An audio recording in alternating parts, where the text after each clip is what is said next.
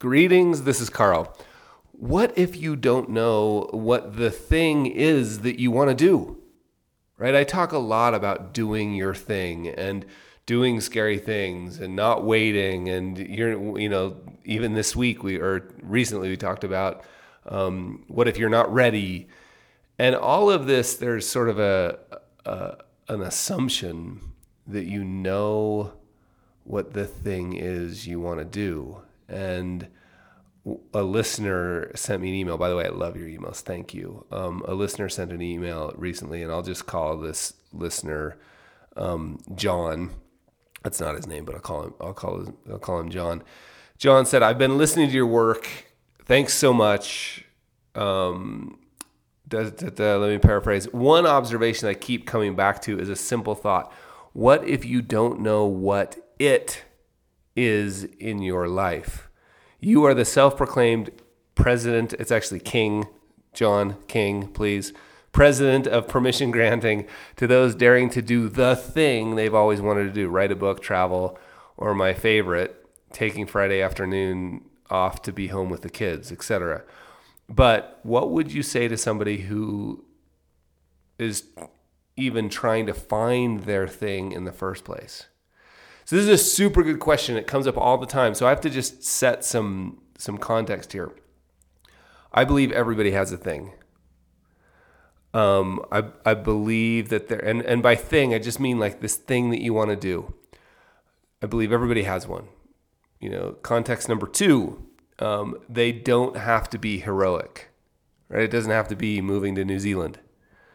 It could just be, as John mentions here, somebody told me, Carl, my thing, what I really want to do, the thing I'm scared to do, the thing I want permission to do, is take Friday afternoon off to pick the kids up at school and spend the afternoon with them. Amazing, right? So it doesn't have to be heroic in air quotes. Number 3, I'm thing agnostic, meaning I don't really care what the thing is. I just love it when people have one. I realized this years ago when I got into a conversation with somebody who was way into badminton. They were actually on the national team of the country we were visiting, the national badminton team, right? And they were just way into it. And I could care less about badminton, but I was super stoked for them, and to listen to them and to ask them questions about it. I remember somebody who was really into knitting blankets and the same thing. And I was like, how did you get so into it? So I'm thing agnostic. I just know it when I see it, like people have a thing, right? So everybody has one. They don't have to be heroic. They can be if you want to. And I'm thing agnostic. So with that context, how do you find your thing if you're unsure? And here's why I think we're unsure. This is, by the way, hard. So John, this is an amazing question. It's hard because we have been trained our whole lives to just jam. Every time that thing starts to bubble up inside of us, we've been taught to ignore it, or even worse, cram it back down. Be quiet, go back to being an accountant. And nothing wrong with being an accountant, but that's the definition of the responsible job. We've been trained. We've had that thing sort of beaten out of us. You know the old story that if you go into kindergarten and ask how many people are artists, everybody raises their hand. And I actually did this once.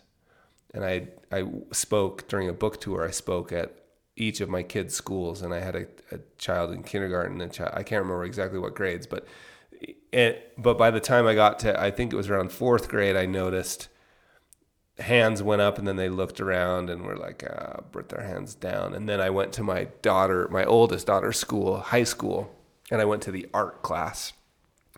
How many of you are artists? In the art class, it's an elective. You choose to take the class, right? How many of you are artists? Almost no hands went up, right? So we sort of just have this thing trained out of us. The idea that we can do something that we love is just sort of trained out of us. Then on top of that, you add Instagram to it, and it becomes very hard to figure out what we want. We end up co-opting other people's goals, other people's things, right? So to get clear, and for financial planners, I talk about it as goal clarification, how valuable that process is to help people clarify their goals. So to get clear about what you do, so how do you do it? Here's all you do. all you do, you just start listening just a little bit. You'll notice it creep up in quiet moments. You might notice it at a performance where somebody does something amazing and you might think, oh, I want to do something like that. And you might notice it when you're reading a book. Pay attention to the music you enjoy. Pay attention to the books that you like to read. Pay attention to the things you do sort of with your free time. Pay attention to the little sort of, I think of them as like, it's the little voice inside of you saying, hey, remember me? So, and some of us have gotten to the point where we've completely learned to not listen to that voice at all. So you just sort of pay attention to those little feelings, and you have what I would call a prompting, or you might even think of it as a hunch, an idea. Instead of jamming that down, just learn as you would like a friend, like be curious about it. So instead of jamming it down, go, oh, that's an interesting idea. I've always liked that, right? Like I was just thinking through, like, I've always liked really well-made handcrafted knives, like kitchen knives. I've always liked that. Interesting, right? That's interesting. And then I would just sort of take a note. So that's sort of step one, is listen. Just learn to listen. I call that dancing with dragons, right? You don't, dragons are amazing because they guard the treasure. All the cool stuff is behind the dragon. But dragons can also kill you, so it feels a little dangerous. So you don't have to engage with the dragon directly. You just dance with it a little bit. Instead of cramming it down, you don't even have to do anything. Just next time you see, oh, that's interesting. I've always loved barbecuing over charcoal on a big green egg. If you know what those are, then you can check it out. But anyway, I've always loved that. Maybe I should listen to that a little bit more. It doesn't mean I have to go start a barbecuing store tomorrow or a restaurant. It could just mean like every Friday I'm going to try something new. Like you just listen to it. You don't have to go do anything heroic. So listen is number one. Number two is to place small bets. And I think of this as like listen, act. Listen, act. Take a little action. Maybe I should try. I wonder if there's a knife making class or a metalwork class at the local community college. I wonder. I don't have to take the class. I haven't said I'm going to take the class. I'm just going to check if there's a class. That's it. That's it. I'm just going to check if there's a class. I'm not going to do anything. I'm going to Google, is there knife making courses in Salt Lake City, Utah? That's it. Right? So listen, act, learn. Step number 3 is learn. Just see what you learn. New information will become available. The moment you act, new information becomes available.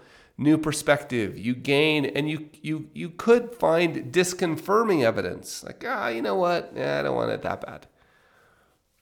I want to be a helicopter pilot. I've always wanted to. That comes up all the time. I act by every once in a while, maybe once a year or once every 2 years, I actually go do all the research on how much it would cost and how much time it would take, and that's my action. And then I learn, and the new information actually is disconfirming for me. It's like, I want that, but not that bad. It's probably okay. Disconfirming evidence. So what do? I go back to listening. And then you just repeat that process over and over and over. So if you listen and up comes like, I've always loved really great barbecue and I want to get better at it myself. Act. I wonder if I could just find one great recipe. Found it. This sounds interesting. What would you do next? Listen. Maybe I should go to the store. Act. Go to the store. Get the stuff. Do it on a Friday night. I really enjoyed that. Let's try it again next week. So there's no I got to go start a restaurant. Let's try it again next. It's just a series of small bets or small experiments. Seeing what shows up when you do the small experiment. That's there's no other way. There's no other way. I know I have a tendency sometimes to think if I just, pray hard enough, or if I just listen carefully enough, like there will be a lightning bolt. I don't think it works that way for most of us. For sometimes it does, but for most of us, I think it's more like just a little small, still voice with a little prompting, a little inspiration. Hey, you should try this. And then you gotta, I think of it as sort of almost like earn the next whisper. You've got to earn it by acting. I'm going to act on that. Okay, cool.